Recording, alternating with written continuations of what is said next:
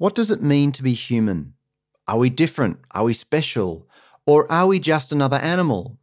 And what do we do with ourselves as human beings? Do we have a purpose? In the last episodes of Thinking Theology, we saw that God created the world, that he upholds the world every moment, that he's in control of everything that happens. But he's in control in such a way that our actions are still meaningful. Now we're moving on to think in more detail about who God has created us to be as human beings. That's what we're thinking about in this episode of Thinking Theology.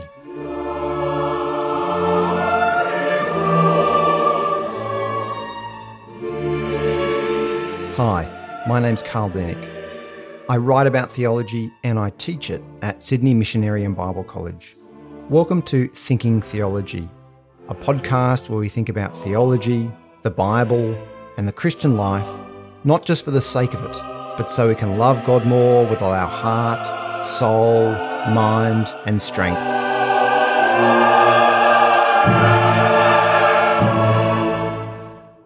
The account of the creation of human beings is found on the first page of the Bible at the climax of God's creative work.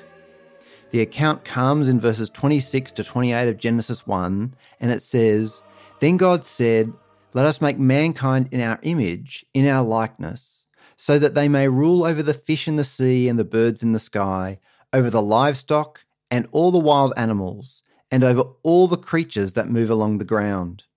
So God created mankind in his own image. In the image of God he created them. Male and female he created them. God blessed them and said to them, 'Be fruitful and increase in number, fill the earth and subdue it. Rule over the fish in the sea and the birds in the sky, and over every living creature that moves on the ground.'" The account of God's creation of human beings tells us a few important things. First of all, quite obviously, it tells us that we are created by God. That's important because it grounds a number of other crucial truths. For example, it means that we're not self-created. We live in a world and a society where we're told that we are self-created. We can make ourselves whatever we want to be. But the Bible turns that on its head.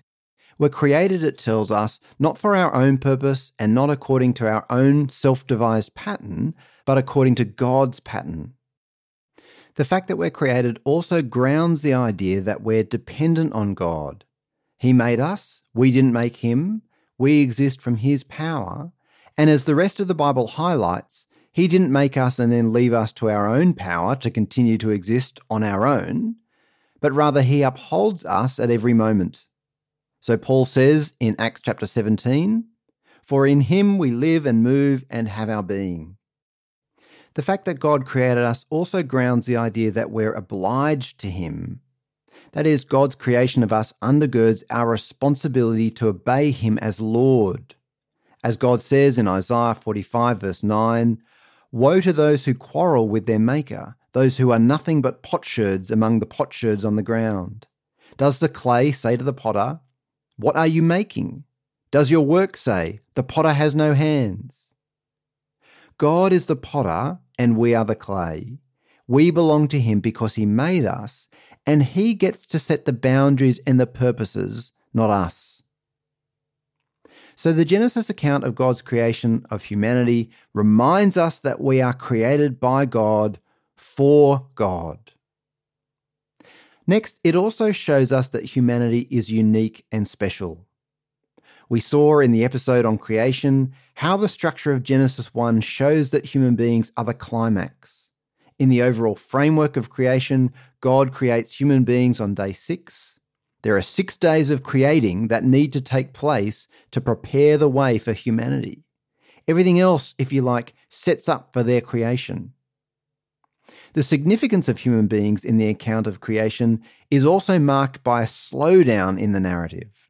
Everything else in Genesis 1 is created almost without comment. God makes the sun and moon and the fish and the animals. God simply says, "Let there be this or that," and it happens. But when it comes to human beings, we're given an insight into God's deliberation. God speaks among himself, "Let us make." In fact, God says, "Let us make mankind in our image, in our likeness." Nothing else in creation is said to be made in the image of God, but human beings have somehow been made to be like God. But what does it mean to be created in the image of God? The expression image is one that's often used in the Bible to refer to idols. So 2 Kings chapter 11, verse 18. All the people of the land went to the temple of Baal and tore it down. They smashed the altars and idols, or images, to pieces and killed Matan, the priest of Baal, in front of the altars. God tells his people in other places as well not to make images of him. So Exodus 20 verse 4, you shall not make for yourself an image in the form of anything in heaven above or on the earth beneath or in the waters below. Although the term used there is different, the idea is the same. Incredibly then, although God has told us not to make images of him, he has made us to be his images. We are intended in some way to reflect him. Being in the image of God also seems to be connected to the task God has given us as human beings. Genesis 1:26 is important in that. God says, "Let us make mankind in our image, in our likeness, so that they may rule over the fish in the sea and the birds in the sky, over the livestock and all the wild animals, and over all the creatures that move along the ground." The purpose of God making humanity in his image is so that they might rule over his creation. In verse 28, God then reiterates that with a command to humanity: be fruitful and increase in number, fill the earth and subdue it, rule over the fish in the sea and the birds in the sky, and over every living creature that moves on the ground. God has entrusted humanity with the care and stewardship of his creation. God made the universe. It belongs to him. But extraordinarily, he has entrusted it to us to care for it and to develop it and to cultivate it. And what's incredible is that we still have some sense of that. We still have some sense that we are to care for and protect God's environment. Even though we don't often do that well, we still have this sense that we ought to. And even people who are not Christians and don't think that human beings are special in any way still have this sense of responsibility for the world. So to be made in God's image means to reflect God. It also has this sense of ruling over God's world under God. But it also seems that being in the image of God means that God relates to us in a different way than he relates to the rest of creation. For example, God speaks to human beings. He commands, be fruitful, and he entrusts, I give you. When God speaks in the rest of Genesis 1, he doesn't speak to the Son. He simply says, let there be. But with humanity, God speaks to us and we respond. God also relates to us in a way that he doesn't relate to the rest of creation. In Genesis chapter 2, God brings all the animals to Adam for him to name. And in chapter 3, Adam and Eve hear God walking in the garden and calling out to Adam and Eve. As people made in the image of God, humanity represents and reflects God. We rule over God's world under God, and we relate with God, and he relates with us. Of course, what it means to be made in the image of God is a big and complex question. It's bigger than we can understand just from Genesis 1 and 2. The theologian Wayne Grudem then is right when he says that to discover all of what it means to be made in the image of God, we need to look beyond Genesis 1 and 2. He writes, the text only needs to affirm that man is like God, and the rest of Scripture fills in more details to explain this. In fact, as we read the rest of Scripture, we realize that a full understanding of man's likeness to God would require a full understanding of who God is in his being and in his actions, and a full understanding of who man is and what he does. The more we know about God and man, the more similarities we will recognize, and the more fully we will understand what Scripture means when it says that man is made in the image of God. The expression image of God refers to every way in which man is like God. Of course, the place where we see the image of God most clearly is in the person of Jesus. Jesus is the perfect image of God. Colossians 1:15 says, the Son is the image of the invisible God, the firstborn over all creation. We can see what it means to be made in the image of God in Genesis 1 and 2, but we're only scratching the surface. Through the rest of the Bible, our knowledge of what it means to be made in the image of God grows and develops. But it's in the person of Jesus Christ that we understand it in its fullest sense.